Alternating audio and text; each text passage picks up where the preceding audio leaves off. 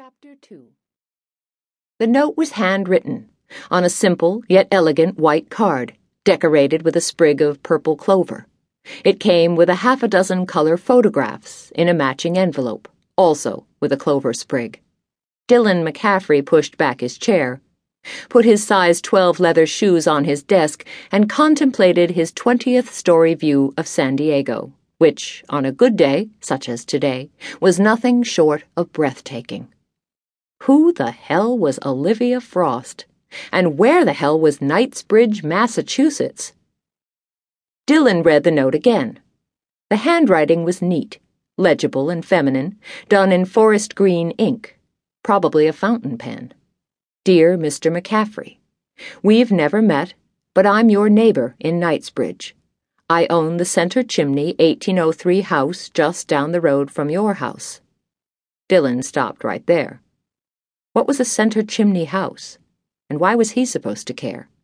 He gritted his teeth and continued reading. You might not be aware of this, but your house is in rough shape. The structure itself isn't my concern, but the yard is. It's overgrown and strewn with junk, including, as you can see from the enclosed photographs, a discarded refrigerator. He had lined up the photographs side by side on his dark wood desk. He glanced at the leftmost one. It did, in fact, show a rusted white refrigerator cast on its side amid brambles and melting snow. The fridge had to be at least 30 years old, maybe older. He wasn't an expert on refrigerators. He returned to the note. I understand if you are unable to clean up the yard yourself and would like to offer to do it myself with your permission. Of course, I'll waive any liability if I get hurt, and if I find anything of value, I'll let you know. My family runs a small business in town that specializes in architectural reproductions and components, doors, windows, mantels, and so forth. We've been in Knightsbridge for generations.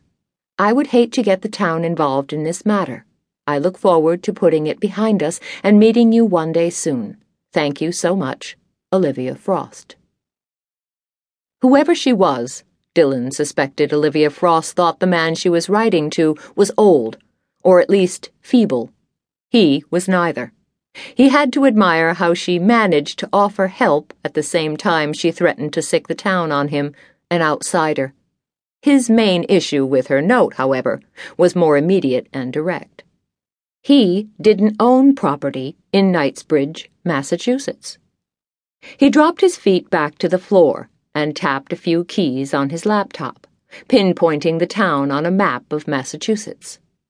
It was on the northern edge of what appeared to be a large lake, the largest by far in the small New England state. He sat back. Knightsbridge and Olivia Frost still didn't ring any bells. He was about to zoom in for a closer view when Noah Kendrick entered the sprawling corner office. The door was open. Noah and Dylan had been best friends since first grade in a Los Angeles suburb.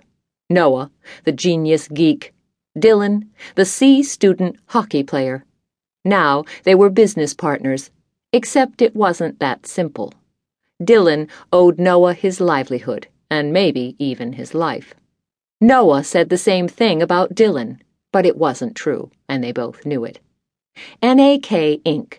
was Noah's brainchild, a 4-year-old, highly profitable, high-tech entertainment software company named for him, Noah Andrew Kendrick.